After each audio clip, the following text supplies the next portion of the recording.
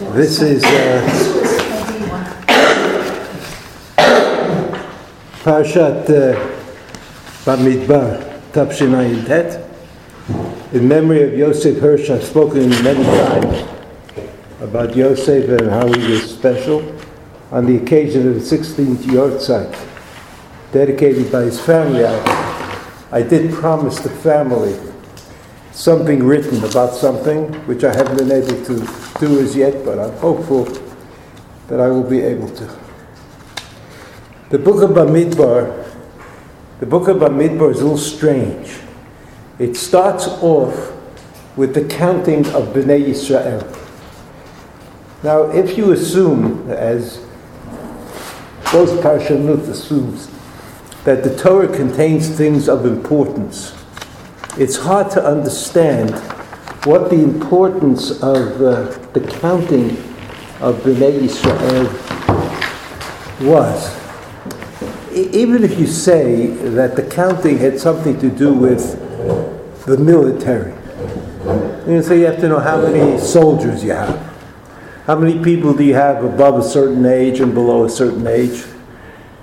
Even if you say that, we know that this counting at the beginning of Bamidbar ultimately had nothing to do with that. Because after the Chet HaMeraglim, right, the sin of the spies, in the Parashat of Shlach, right, Bamidbar, Naso, Ba'alotcha, Shlach. The fourth parasha in Bamidbar is the Parasha of the Meraglim. As a result of what happened with the Meraglim, with the scouts, the Jews were punished at that time by 38 years of wandering around in the desert. And during those 38 years, they all died. All the people who participated at that time. And then the Jews are counted a second time in the book of Bamidbar, in the parasha of Pinchas.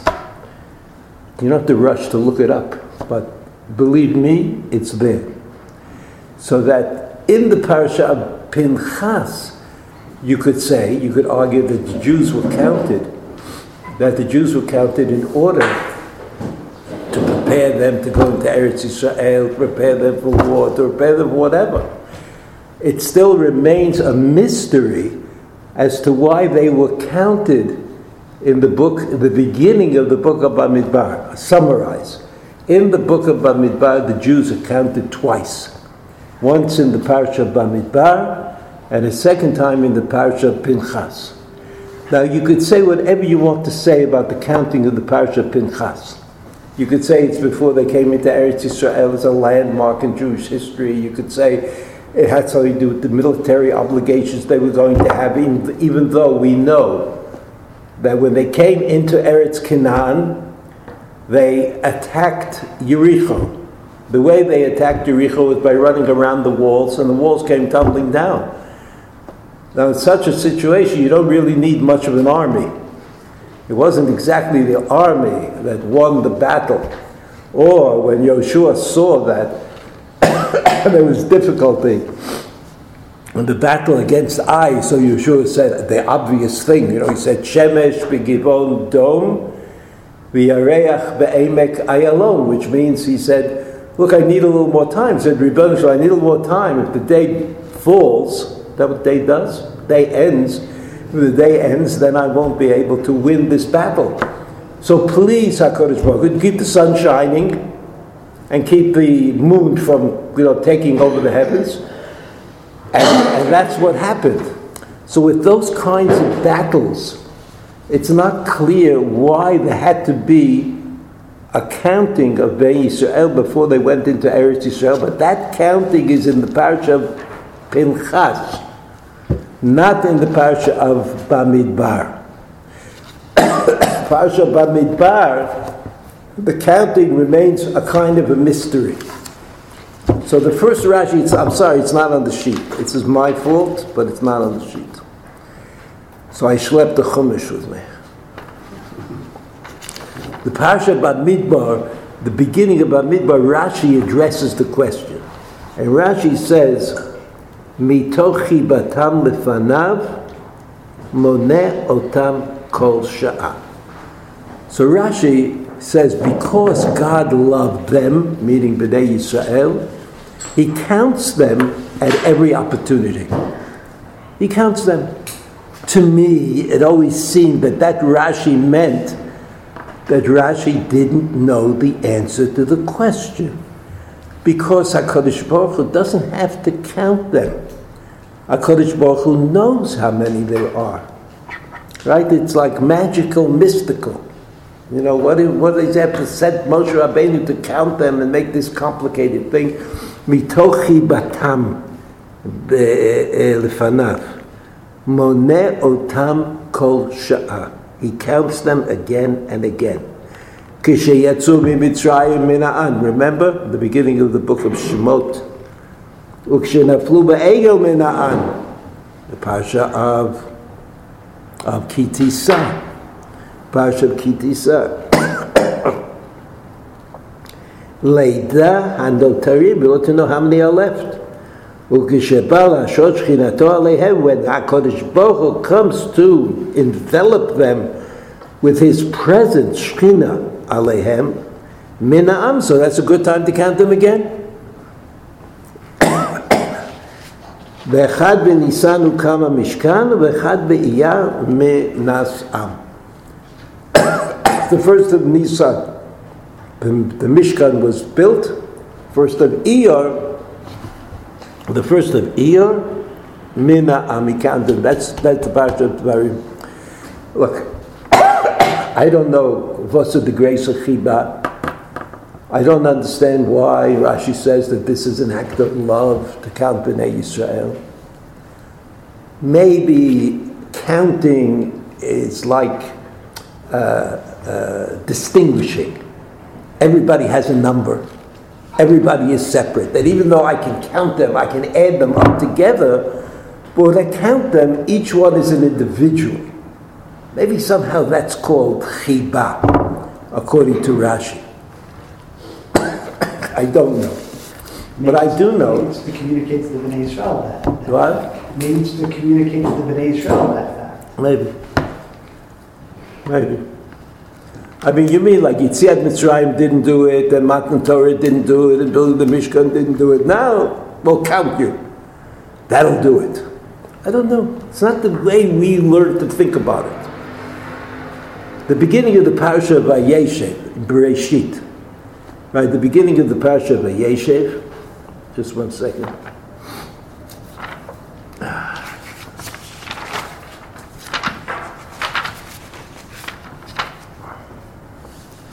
It's really harder when you can't see.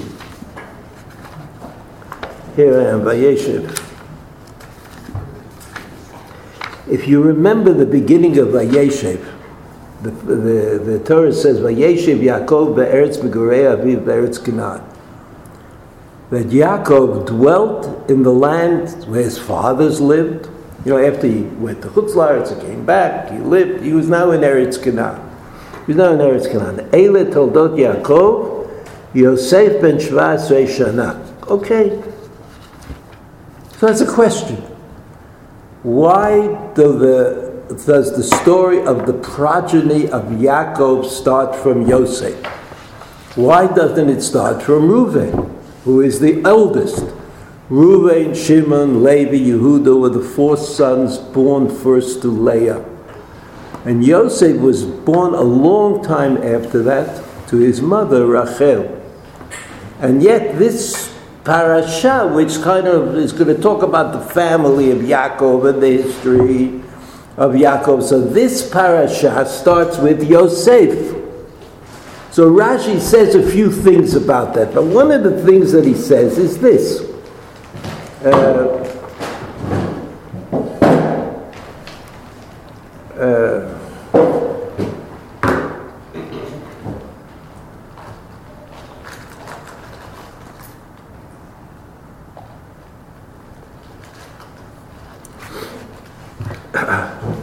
Pirish lecha yishuvei Yaakov v'toldotav v'derech aruka.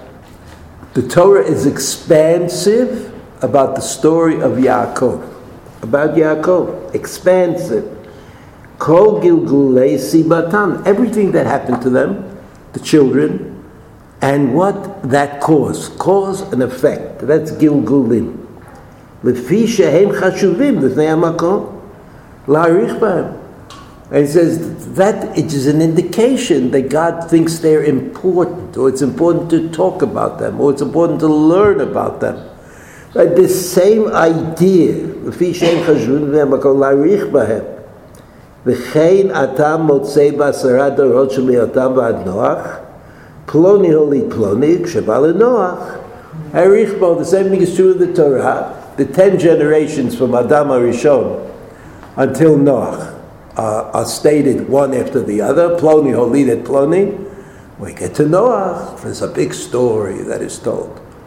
So obviously we come to the conclusion that HaKadosh Baruch Hu had a certain kind of fondness for Noach and not for the 10 generations in between, right?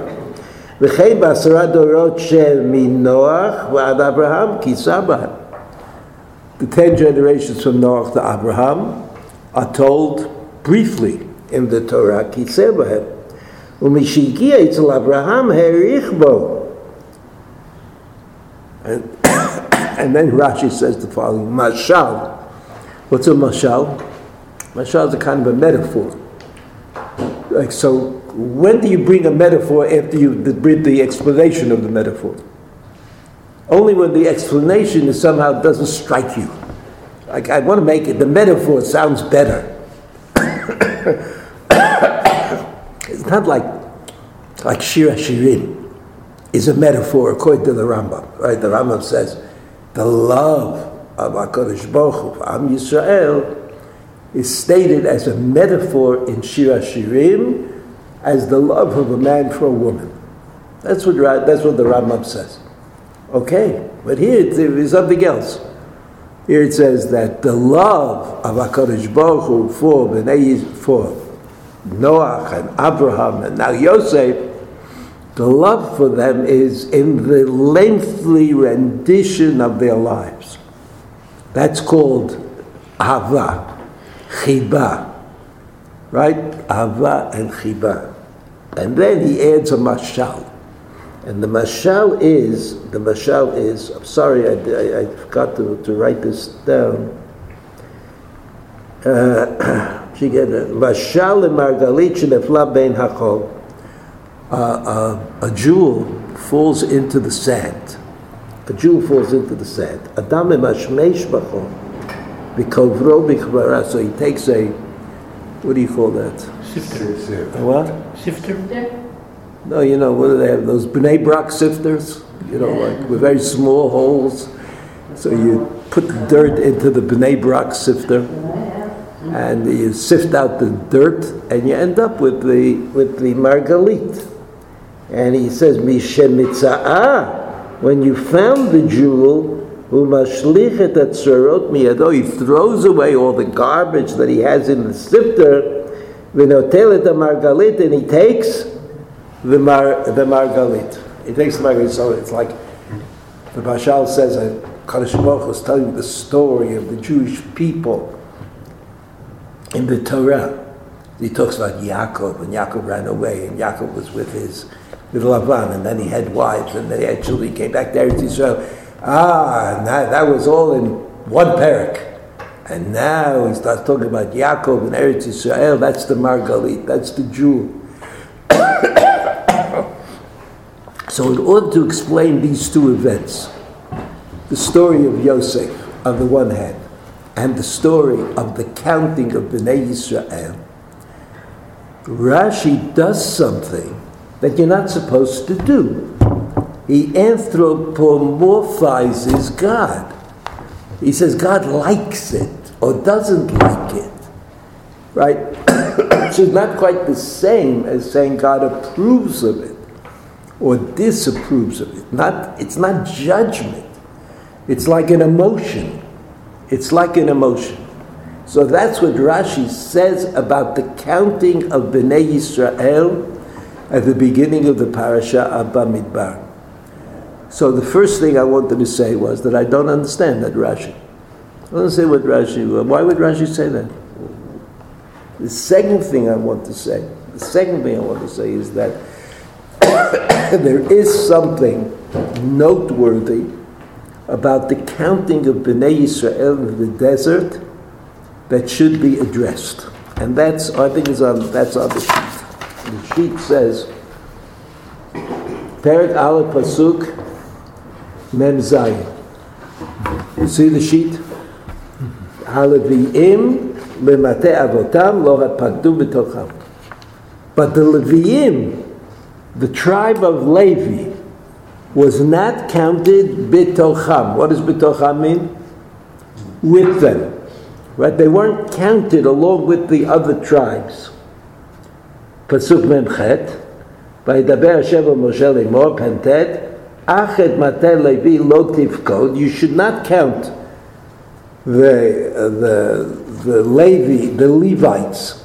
The et Rosham lo tisah. Do not raise up their heads. That's how they counted per capita. B'toch Bnei Yisrael, in the midst of Bnei Yisrael. V'ata, but you, who's you? Who would you say? Right? Moshe. You would say it's Moshe, right? That's what's said in the previous pasuk.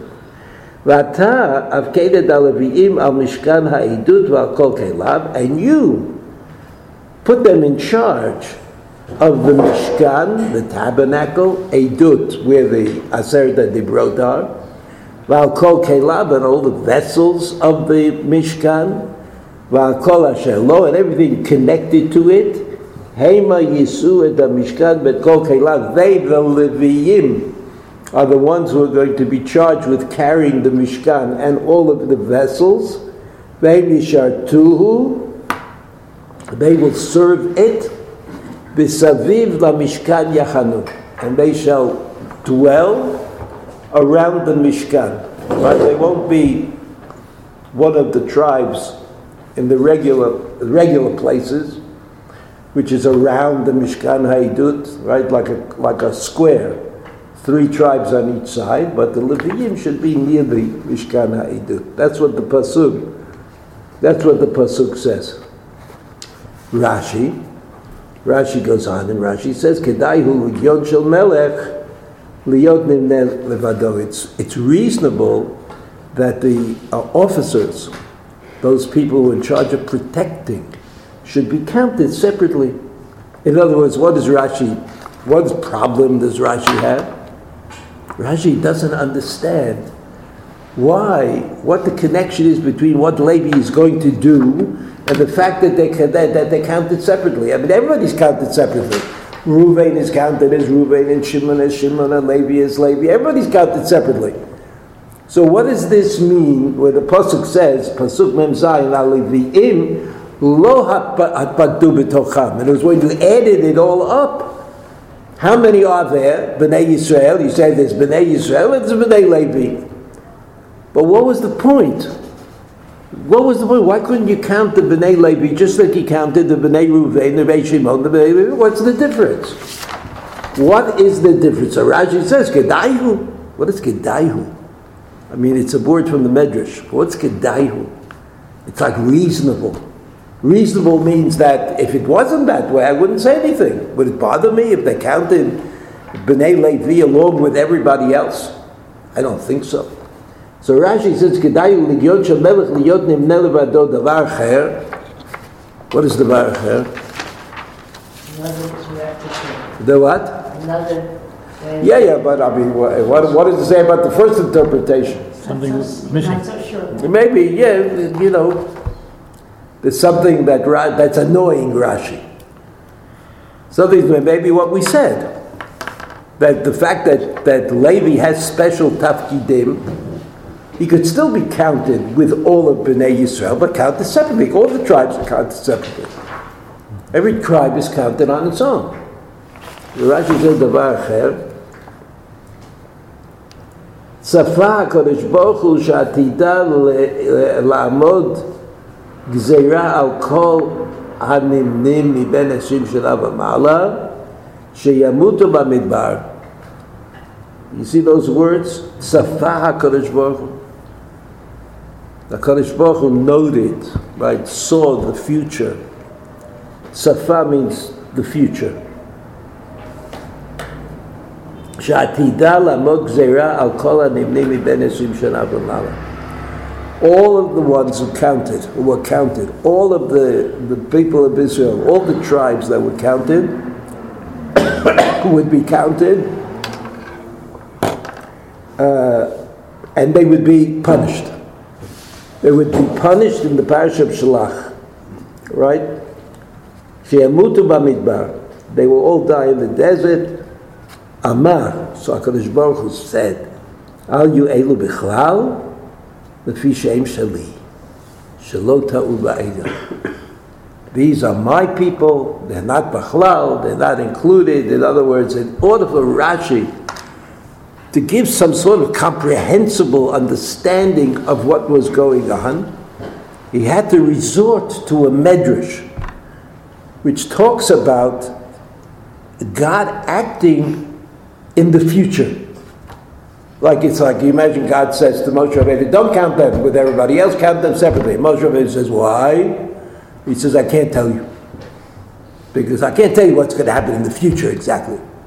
But believe me, this is the way it has to be.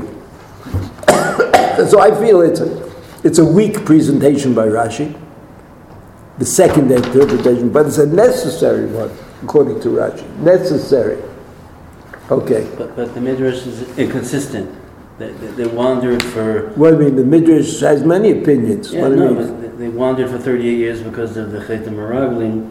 And here is Chet HaEgel. Yeah, okay. Okay, you're right, but we're not talking about that. But I thought also counting them is a sign of love, so don't count mine, don't count the Levine. It's also a problem. Right? Okay.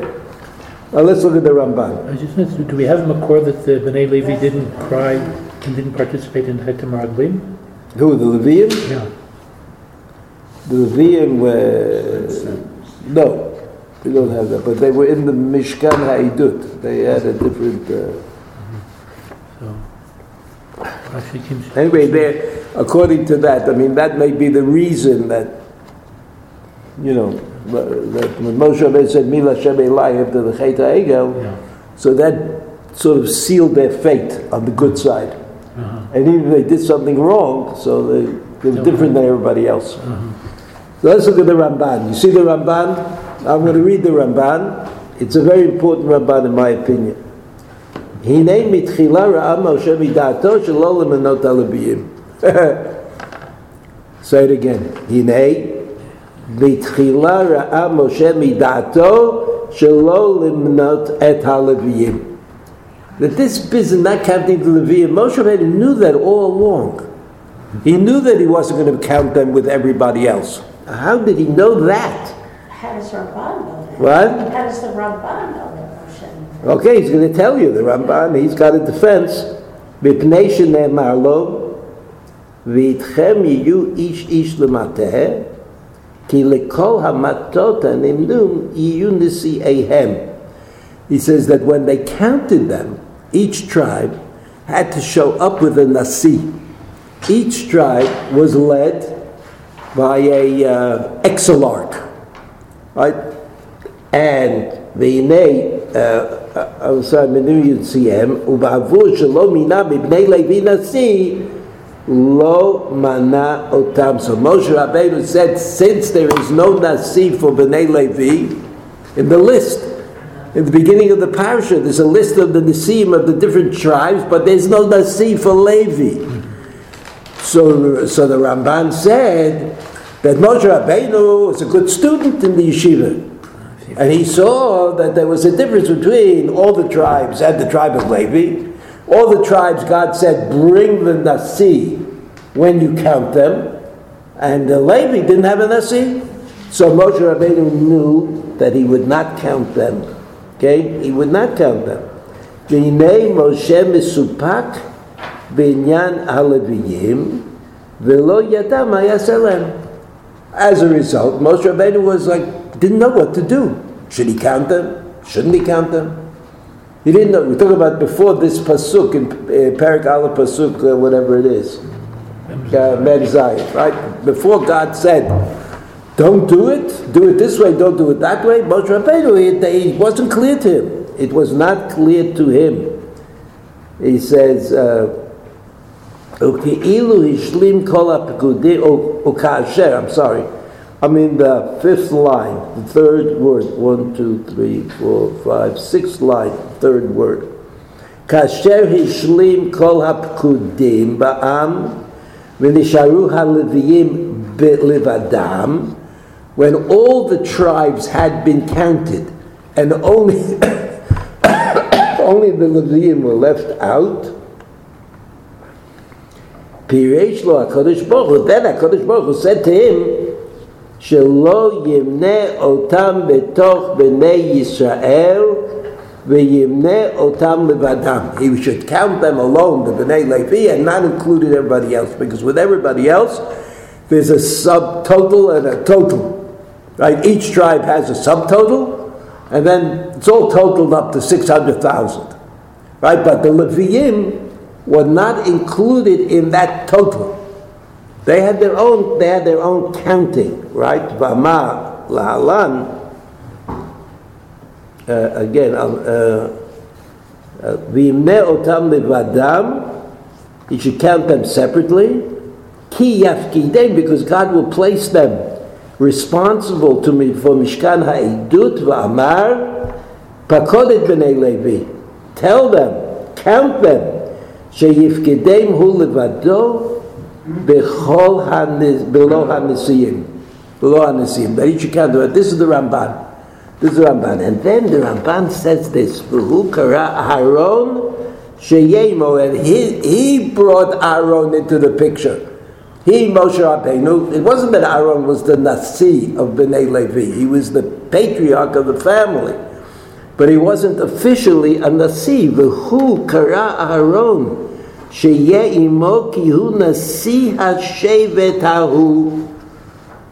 in fact was the Nasi. He wasn't the Nasi like the other Nasiim who appear in the list at the beginning of Bamidbar, but he was like the head of the family. Kasher ayu Nisiei Yisrael b'shivteihem, just like all the patriarchs were in each tribe had one. Kain yeh Nisi haLeviyim bam. Similarly, Aaron became like the Nasi. Who appointed Aaron the Nasi? Moshe Rabbeinu. How do I know that Moshe Rabbeinu appointed him the Nasi? Because he called them. He said, I'm going to go count them. I want you to come with me. I want you to help me. You're the Nasi. It was Moshe Rabbeinu's appointment. So according to the Ramban, Moshe Rabbeinu originally knew that he wasn't supposed to count the Leviyim. Right? And he knew that the remez was they didn't have a Nasi. Every other tribe was counted with the Nasi. Finally, HaKadosh Baruch Hu says to them, no, you would count them separately. He knew that would be the case, and he appointed, Moshe Rabbeinu, seems to have appointed Aaron Nasi. How could he appoint Aaron Nasi? Look at the next line in the Ramban. Ulaize atama nakud al ve'aharon. Aharon.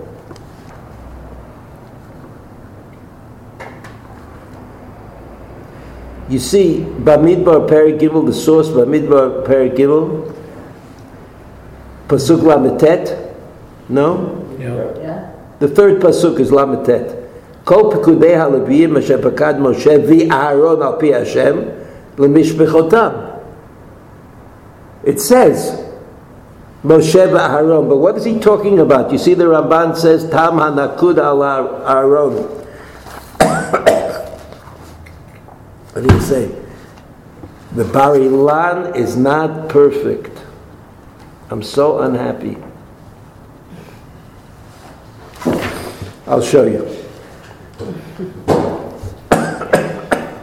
This is all, I think, mostly taken with the Bar Ilan. Gimel.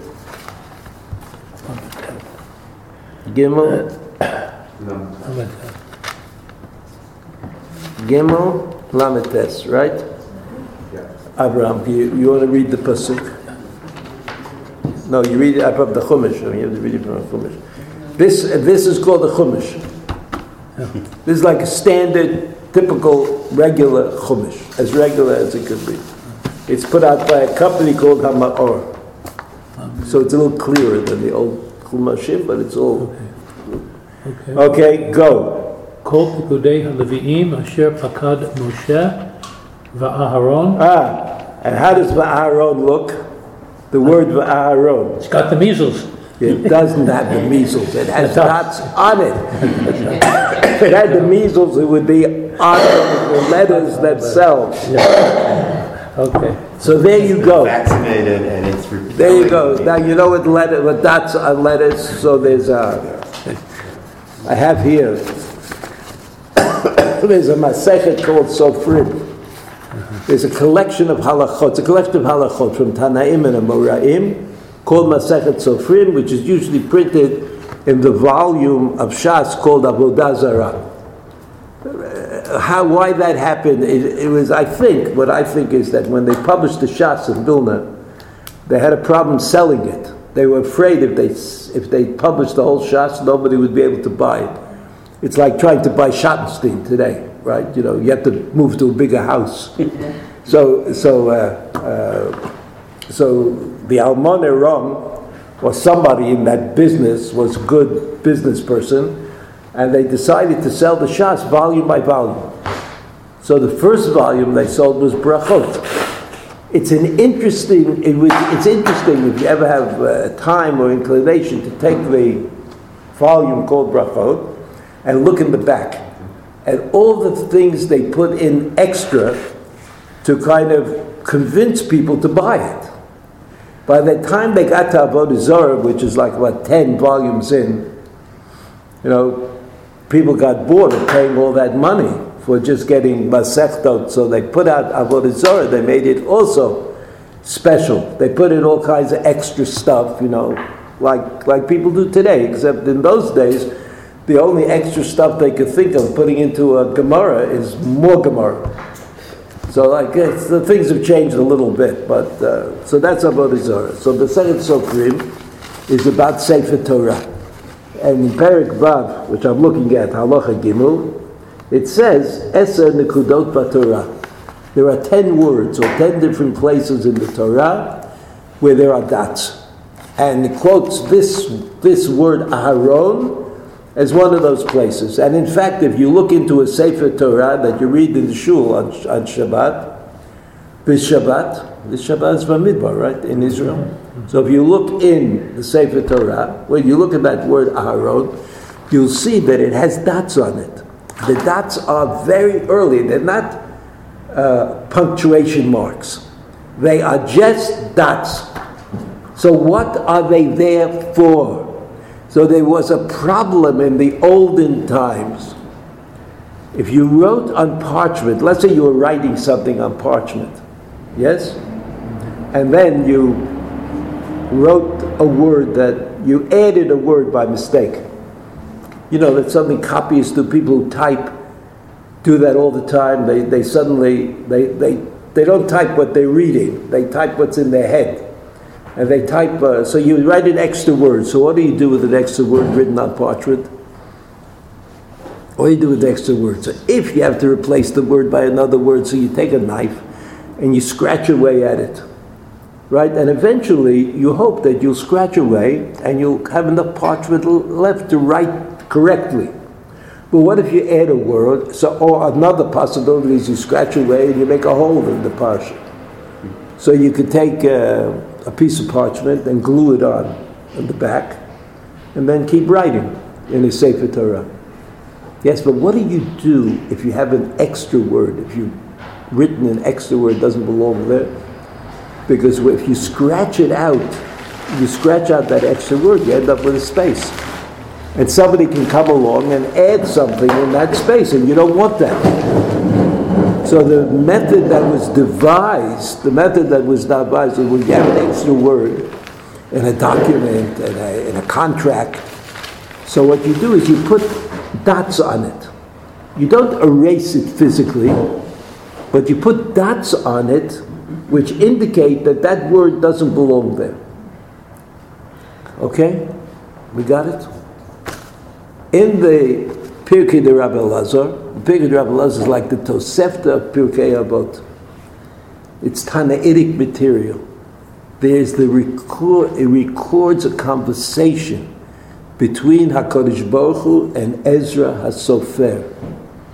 You know that Ezra HaSofer was called HaSofer because he was the ultimate Sofer. What does that mean? He corrected the Torah. When the Jews came back from Babel, even though they'd only been in Babel 50 years and then 70 years and maybe 100 years, when they came back from Babel, they lived in different places. And they wrote Sifrei Torah, apparently, and they weren't always so careful about how they wrote. So Ezra had to determine what the text of the Torah was, what the correct text of the Torah was. So Ezra says, to HaKadosh Baruch Hu, look, these 10 places, I'm not sure if the word should be there or it should not be there. So if it should be there, I'm quoting, if it should be there, I wrote it. And if it shouldn't be there, I put dots on it. That's Ezra's trick. Ezra Sofer, that was his trick for making a perfect kind of Torah. So that means that that word Aaron, which Abraham said has dots on it, right? That word Aaron is written and not written in the Torah. I mean, we don't know why, but the Ramban says maybe that's because originally Aaron was not part of was not the Nasi of the tribe of Levi, and that eventually Moshe Rabbeinu brought him in to act like the Nasi of the tribe of Levi. And in order that we should not think that the tribe of Levi was like all of the other tribes, well, we shouldn't think that, he put dots on the word Aaron when he taught it to Bnei Yisrael. So, there you have it. This is an Avodah Rabbi Natan or in Pirkei Rabbi Eliezer? No, I was the Rabbi Nassim. What did I say? I didn't say that. I think Perek Lamed Gimel. Covers the Rabbi Nassim is a very big book. It's a very big book. What? Say it again, in order that people should not think, or in order that people should think? I mean, No, Ezra said, I don't know. Oh, which people? People well, they put the dots on. So, no, so he's not sure whether it was the original intention of HaKadosh Baruch Hu that Aaron should be there, or the original intention was that Aaron should not be there. right, but then the next sentence What? about whether you should think that he was part of the tribe, part of the Nasi of the tribe, or not of the Nasi of the tribe. Right. Right, so I didn't know which Both are possible. Ezra didn't know. Ezra didn't know, but the Ramban uses that as an indicator that the inclusion of Aaron, so to speak, in the process was not obvious, was not clear. It was a Moshe Rabbeinu invention. It wasn't really what HaKadosh Baruch Hu originally intended. That's what he says. Now this separation... Who says that Ezra said that? That's the Avos the Rabbi Nosson.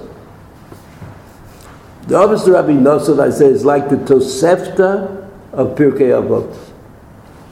In other words, Mishnah was compiled by Rabbi Yehuda Nasi, and there's another compilation that is similar to the Mishnah called Tosefta. Right? And that was compiled by students of Rabbi Yehuda Nasi. They're very similar. So it's like there's the Mishnah, that's like the main thing, and then there's the Tosefta, which has a collection of left out material. Some time difference between Ezra and the person who says this is what Ezra meant.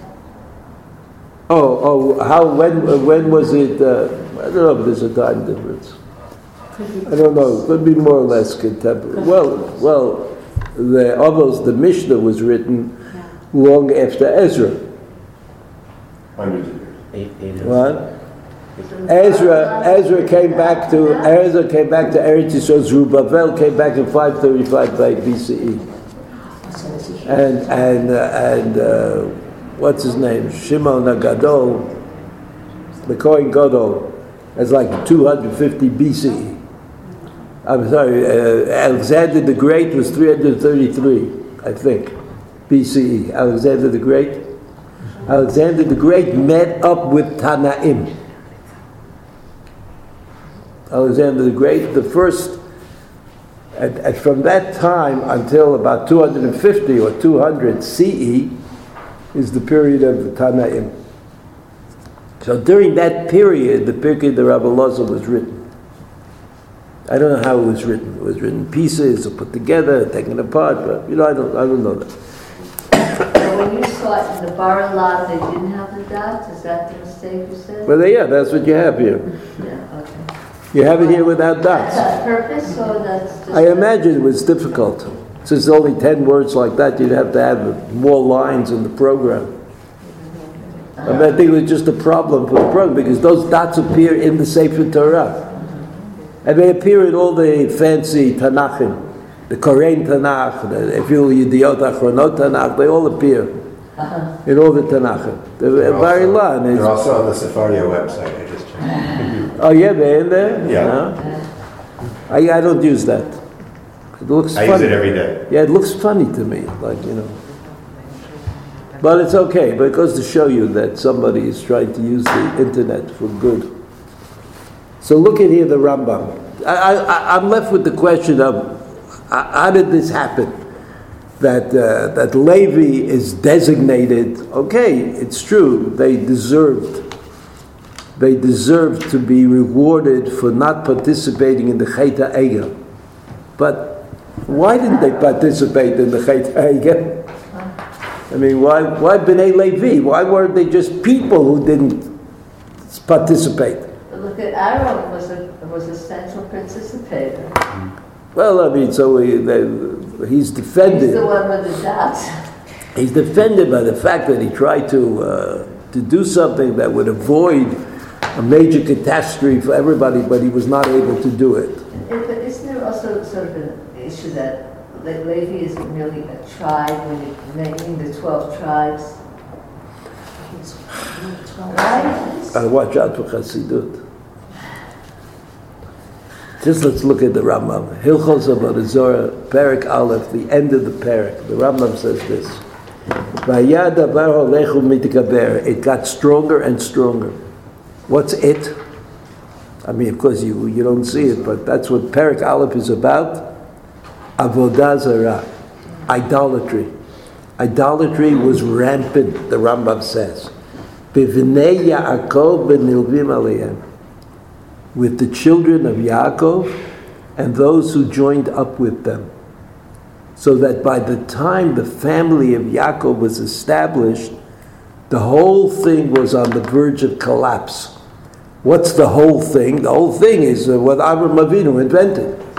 That you have to worship one God, and you can't worship a multiplicity of gods. And here the Rambam says that the children of Yaakov gave it up. They were all idolaters. V'naseit ba'olam uma sheyedat et Hashem. And there was in the world a nation that yodat et Hashem right? There was, in the past, there was this nation, Ad she'archu hayamim liYisrael b'Mitzrayim, until they were slaves in Mitzrayim, v'chazru lilmod mi'aseihem, then they once again learned from the Egyptians how to act, v'lavod kochavim, and to be idolaters, k'motam, like they were, Chutz mishevet Levi, shamad b'mitzvat avotav. Only Shevet Levi was able to maintain the tradition of one God. And furthermore, Chutz Shevet Levi was avot. Ume'olam, the end of the second line, lo avad Shevet Levi Avodat Kochavim. Shevet Levi never did an idolatrous act, even in Mitzrayim, even enslaved in Mitzrayim. They weren't enslaved in the same What? way. Right, they weren't enslaved in the same way, Shevet Levi? Well, you that's an explanation. I don't know. Yeah. I'm just reading the Rambam. You're right. You know how, There's a lot of questions. you know how I am. I'm very much a nudnik when it comes to that. Kimat kat, that's Hebrew.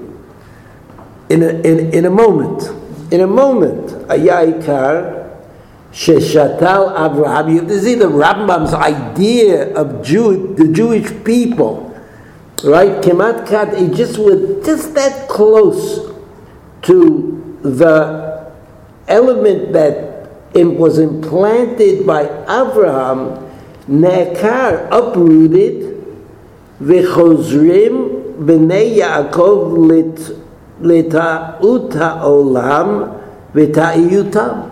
They were this close to becoming like everybody else. That's what happened to them in Mitzrayim. They were going to become idolaters. They were going to become like the Egyptians. They were going to just be like everybody else in the world.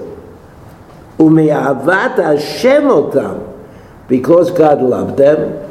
Umishamro et hashivuah l'Avraham Avinu, asa Moshe Rabbeinu. And because God loved them, chiba, God loved them, He produced Moshe Rabbeinu, Rabban Shekol HaNevi'im, V'shelacho, and He sent him. Kevan shenitnabei Moshe Rabbeinu, since nitnabei Moshe Rabbeinu b'char Hashem et Yisrael v'nachala, and God accepted Bnei Yisrael as the inheritors. Hichtiran b'mitzvot, b'odiyan derech avodato, u'ma yeh mishpat avodat kochavim. He taught them the mitzvot and the derech avodato. You see that the Rambam holds that the mitzvot are what protect us. They're the limit. If you do the mitzvot, you won't fall into that trap. Mishpat avodat kochavim v'kol hatoim acharav. So you see that the creation of Am Yisrael, according to the Rambam, and we just had Pesach, not just, but not so long ago. According to the Rambam, Pesach is about the victory of an idea. The idea is that there's one God, that God created the world, and that you have to accept directives from God. That's the victory of Yetziat Mitzrayim. Why is it a victory? Because we almost lost. We were influenced by and accepted for a while and became part of the idolatrous world. But within that world, and even though Moshe Rabbeinu was a gift from heaven, expressing God's love for Bnei Yisrael, the Rambam cannot understand how they could be a world. The Rambam, right? The Rambam living in Alexandria in Spain, learning Torah and teaching Torah, he could not understand that there could be a period of time when Am Yisrael would reject the Torah. So that as unlikely as it seems, after all, the Rambam was not talking about history. The Rambam was not trying to tell us that something is historically accurate or not historically accurate. What the Rambam is saying is, Chazal, they answered the question. And the question is not why were the Leviim rewarded for not participating in the Chet HaEgel. The question was, why didn't the Leviim participate in the Chet HaEgel? Should I say it again? The way I understand the Rambam is that the Rambam's question was not why did the Leviim, or why were the Leviim rewarded for not participating in the Chet HaEgel? The question was, why didn't the Leviim participate in the Chet HaEgel? Why were they just Leviim? Why weren't there a few people from here and a few people from there? Everybody else participated in the Chet HaEgel. But the Chet HaEgel indicated that the Leviim was separate, that they had something special to them. And this was the saving factor, according to the Rambam, of the Jews in Egypt. The Jews had even screamed to God. They said, get us out of here. It was only 210 years and not 400 years as was promised to Avram Avinu. But they said that we're not going to make it. We're not going to make it for 400 years. You got to get us out of here. Got to get us out of here now. And so HaKadosh Baruch Hu did so. But what kept them going for the 210 years, what made it possible to see that community as Am Yisrael, was the tribe of Levi, according to the Rambam. It doesn't matter whether it's historically accurate, but the Rambam's intuition seems to me to be correct. That had to be something. It couldn't just be that everybody was an idolater and that God saved them. That doesn't make sense. There had to be a redeeming feature. Bnei Israel had to prove that they were worthy. And that worthiness came through the tribe of Levi. And so, Loho Bakdu B'Tofam, the tribe of Levi, was not counted with all of the other Jews, because ultimately they would be working in the Mishkan. They were separate. But the question is, what made them that way? When did they become that way? So according to the Rambam, it was already in Mitzrayim. They separated themselves. They became as they were. So the Medrash says that they learned Torah, they didn't participate, didn't have to do avodah. It was like, from the point of view of the Egyptians, the conqueror always has to figure out what he can give to the conquered that'll enable them to be docile and quiet. Right? When Cyrus took over the Babylonian Empire. When he took over the Babylonian Empire, so the Babylonians said, we've got to quash religious independence. Babylonians. Because religious independence often leads to revolution. The revolution comes from people who are thinking differently than we are thinking. Koresh, and so they destroyed the Beit HaMikdash, and they did not allow the Beit HaMikdash to be rebuilt. Who's they? The Babylonians. The Babylonians didn't allow it. When the Persians conquered, the Babylonian Empire, they established a different theory. And they said, religion is calming. It's good that people should have someplace to go where they can sing a few songs and be happy together. And so Cyrus, Koresh, allowed the Jews to start rebuilding the Beit HaMikdash when they came back to Eretz Yisrael. When they came back to Eretz Yisrael. So these theories, right, I mean, it's all the same. Right, the communists didn't like religion, because they didn't like separate organizations, separate centers of authority, so they decided to wipe it out.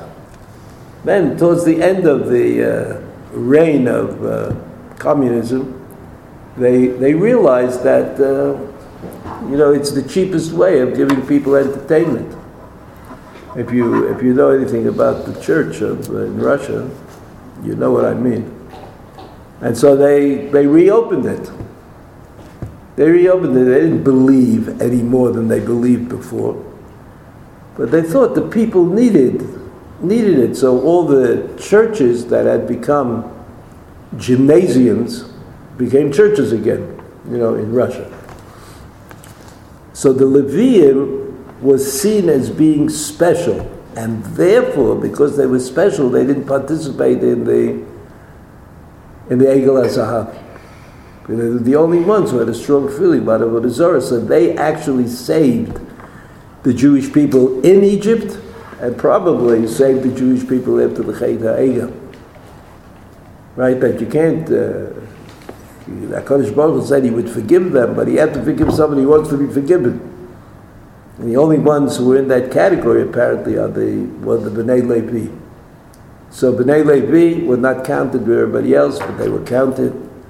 The word Aaron has dots on it, which means it either belongs there or it doesn't belong there. The Ramban sees that as being a source for understanding that Moshe Rabbeinu knew that they weren't going to be counted with everybody else, that the subtotal would not be would not include Levi. And that the reason for all of this was that it was ingrained in them, somehow from Yaakov Avinu, according to the Rambam, that they would sit and learn Torah and do the mitzvahs and maintain that tradition. That was their job. And I guess the Egyptians were willing to let them do that because they felt that give it a little in order to get a lot. Okay. Have a good job. Next week we'll do Megillah Shus a little bit. Next week, Megillah Shus. I hope. Megillah Shus is very difficult.